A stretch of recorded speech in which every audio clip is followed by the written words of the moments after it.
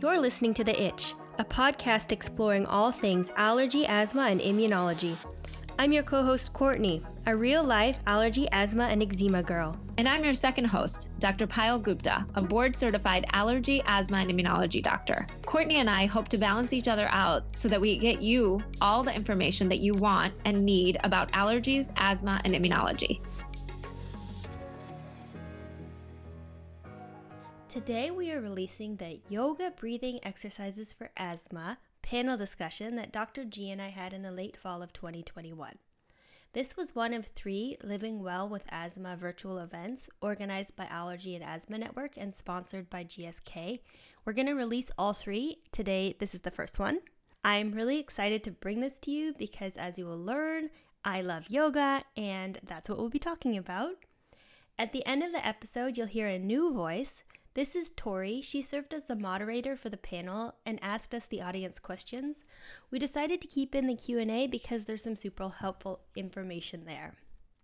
The last thing is to check out the show notes if you want to watch the panel. What you don't hear in this episode is the 10-minute yoga session led by personal trainer Shannon Simpson. She goes through some simple, gentle yoga poses for better breathing. So let's get into it.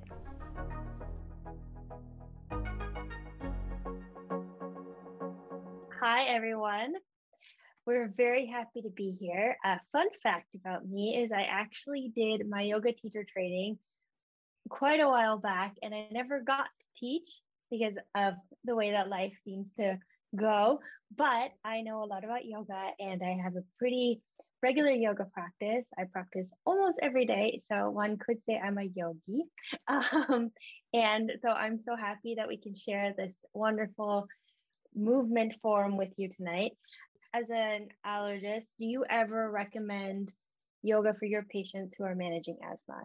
Yes, I actually recommend yoga to my patients or forms of exercise to my patients all the time. And I particularly like yoga because there's so many different types of practice. It can be gentle, it can be rigorous. And I love the breath component of it that we're going to talk about, and also the meditation component that can also be associated with yoga.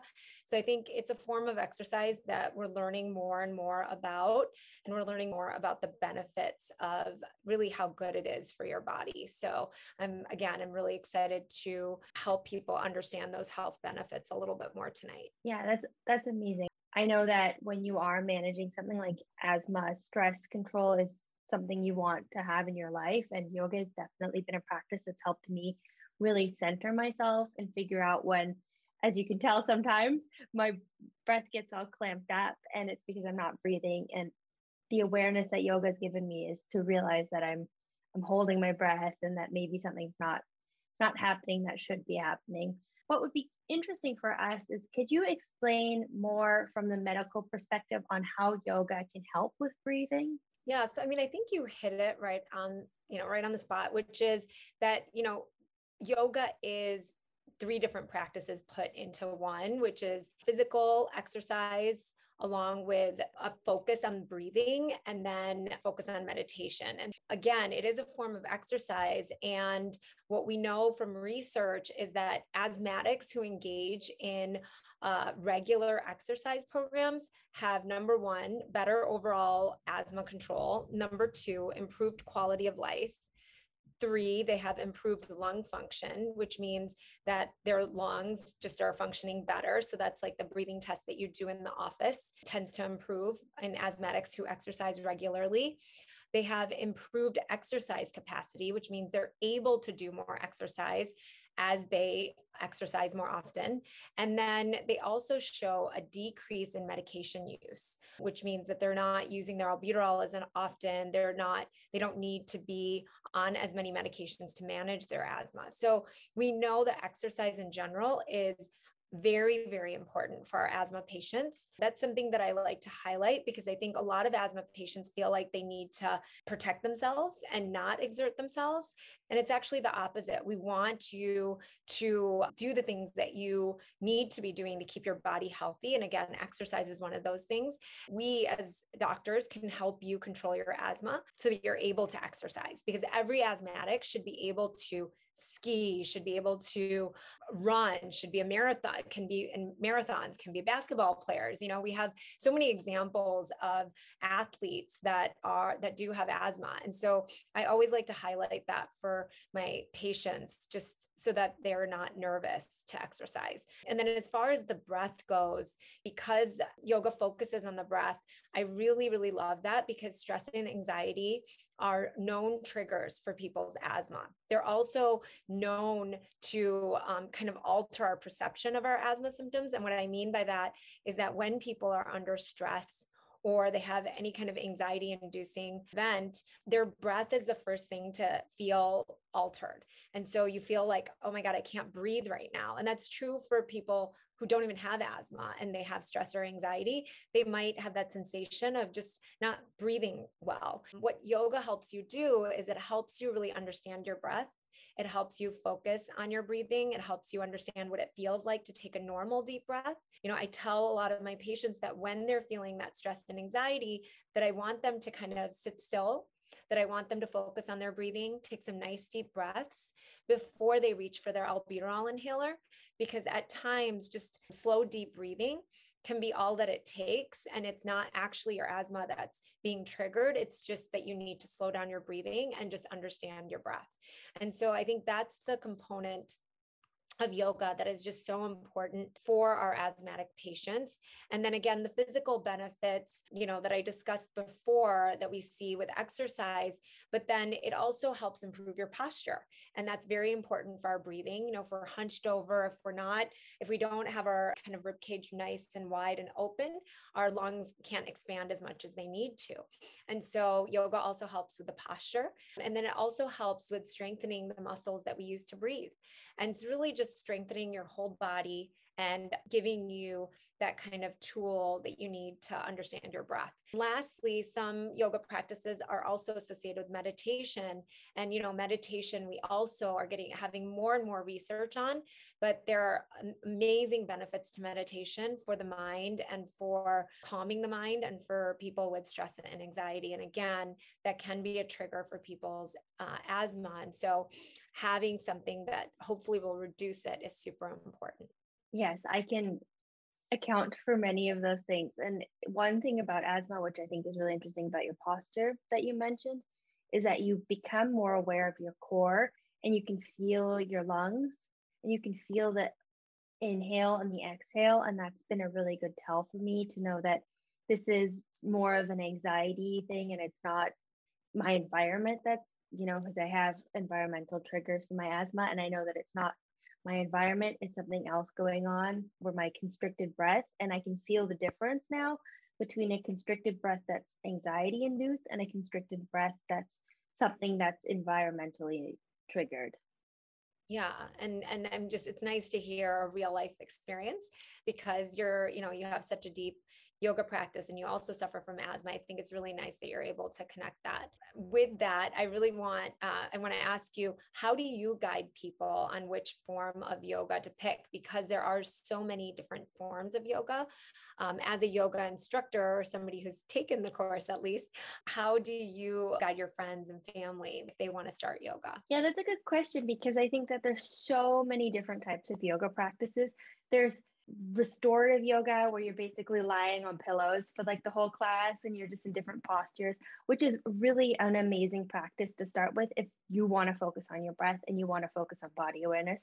And then there's something in the other extreme, which is like a Bikram yoga class, which is a really, really hot yoga class where you're doing postures twice for an hour and a half and you're sweating and your heart rate is super elevated. So you have to ask yourself, what are the benefits I'm looking for? Am I here for the meditation? Am I here for the breath body connection? Am I here for a really good workout? So that's kind of like the spectrum. I like to start with a gentle yoga class where you kind of get introduced to the postures, you get introduced to the breath and the body connection, because to me, yoga is about that breath body connection. So I really like a vinyasa class, which focuses on you inhale and you do one movement, you exhale and you do another movement, so that you are seeing that connection. What I would say is kind of figure out your goals. And then if you're completely new to the practice, there are so many amazing things online now. So try a bunch out. I have a post on the zestful.com about my tips on starting yoga if you have asthma or allergies. And in that, I recommend 3 different classes of different styles just to get you introduced to them. I personally like to know something once vetted at the class, just so that I know that I'm doing something correct. So if you want, we can link to that. And so you can see some classes there that you can test out. But that's basically what I say is figure out your goals and then try it. It's like anything. You might not find the right class for you, but don't stop there. There's so much out there that you need to find the right teacher. You need to find the right atmosphere. You need to keep on looking. You're going to find something that's right for you because there's so much out there.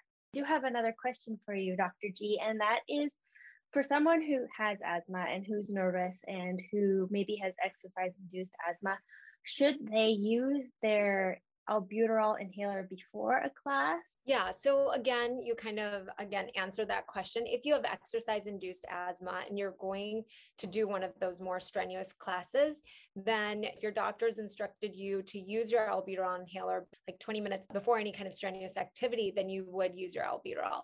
Now, if you're doing one of those more gentle classes where you're not going to have as much movement, then you might not need your albuterol. But again, for anybody with asthma, you should really be carrying around your albuterol everywhere you go, just in case you have any issues with your asthma, but definitely before you go to any kind of exercise or any kind of class where you might be exerting yourself, you should have your albuterol inhaler just in case you need it. How can someone prepare for their first yoga class if they have asthma? Yeah. So again, you always want to check in with your physician if you're nervous or if your doctor's ever told you that you need to be careful with any form of exercise. But as we've discussed, there's so many different types of yoga and you can find a gentle form of yoga. So really, I think yoga is safe for most and every patient out there because it is mostly stretching and breathing depending on the class that you do. And again, you always want to make sure you have your albuterol. In addition, if you're going to a studio for a yoga class, you want to call ahead because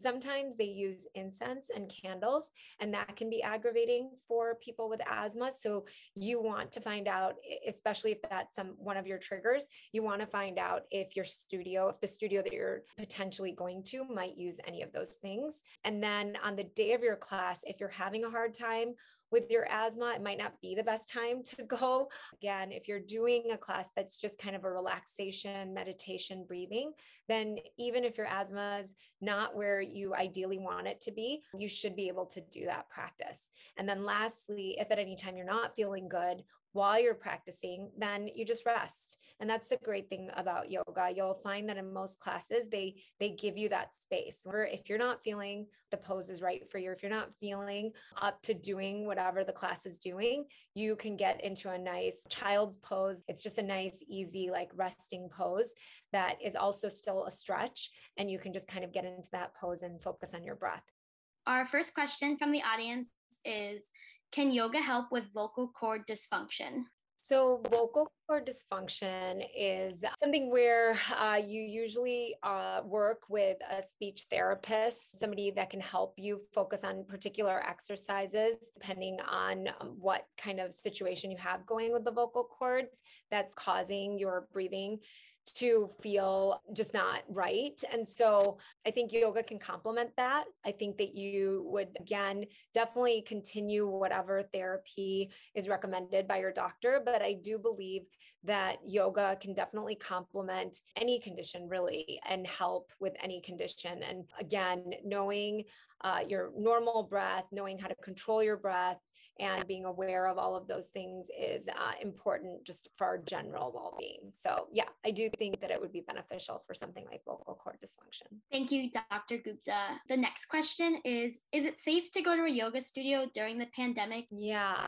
So actually, this was one of the questions that we were going to go over. And so I'm glad that you asked. If you're nervous about in-person classes, it's okay to do yoga through the internet, through classes that are available. There's even some, I think, live classes where, both like you're kind of on video and the instructor's on video so they can actually see you and talk to you.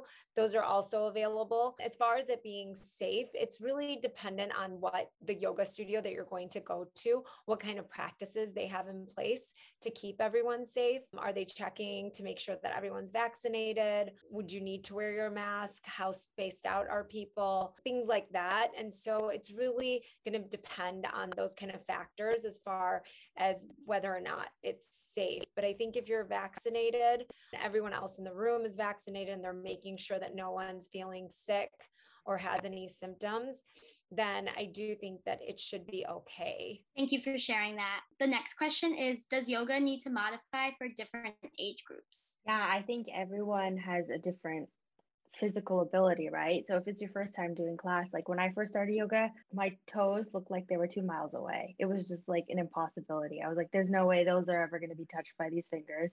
But with time, it changes. And I think that you shouldn't get discouraged. So whatever level you're at, if you can barely lift up your arm, or if you're like, a contortionist, you'll find a practice for you, but you can also find ways to modify. So I think that I wouldn't say there's a yoga for an age group, but there's a yoga for your body, right? There's a yoga for where you're at right now. And you can also modify.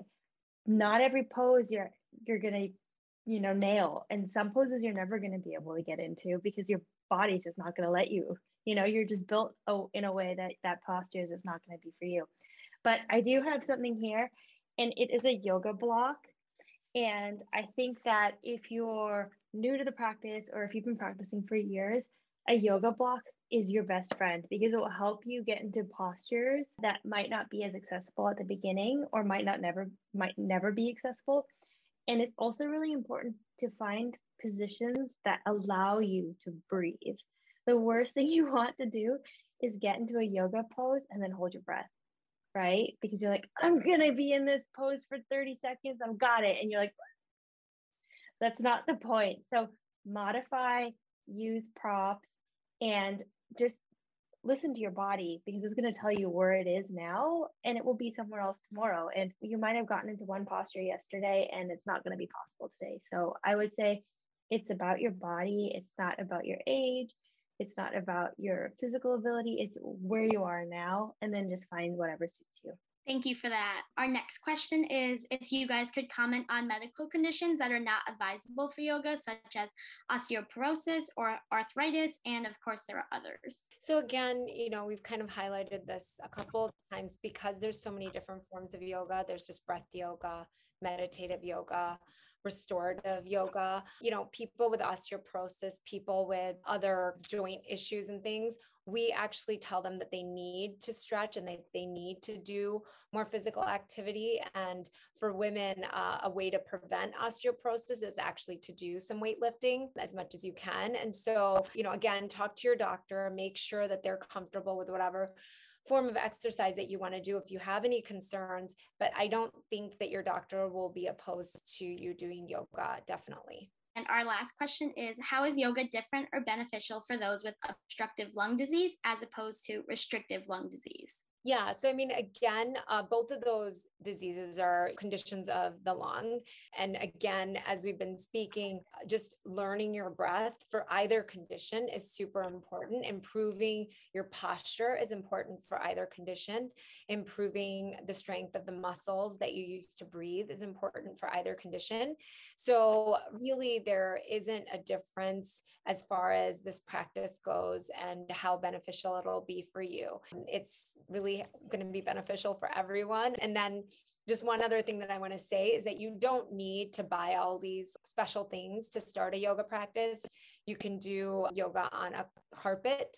You can do it kind of on a towel. You can do it on a hard floor. So really, you don't need to have anything special to do it. And most yoga studios, for example, will have the blocks that Courtney mentioned. But if you're practicing at home with a video, you can really do all of those practices without any special tools.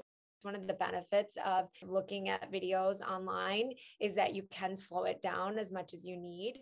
Any final thoughts, Courtney or Dr. Gupta? Just listen to your body, be good to your body, take water to your class, take your inhaler to your class, take a friend to a class. Or I know a lot of people that do online classes together with people that they feel safe with. So that's another way to do classes. But again, just always listen to your body. And like Courtney said, meet your body where it needs to be met. with the classes that you decide to do. And then if you ever have any questions, there's so many people to reach out to. If you ever have any questions for us, you can always reach out to us too. Yeah, I think that Dr. G summed that up really nicely is don't feel like you need to get into the posture today. Yoga is a journey. It's not a destination. And what you learn on that journey is beautiful for you mentally, for you in your heart, for you in your soul, and hopefully for your breath as well.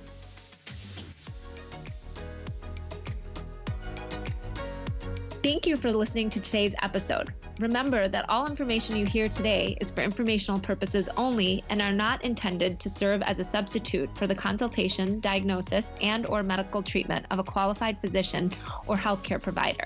And also, don't forget to subscribe to our podcast. And if you have a second, help spread the word by rating our podcast and sharing with your friends and family who might also be interested in learning more about allergies, asthma, and immunology. You can always stay up to date by checking out our Instagram, The Itch Podcast, where you can leave questions you are itching to know, or check out our website, which is www.itchpodcast.com, which contains more information about the subjects we covered in today's episode and every episode. Until next time, have a fabulous week.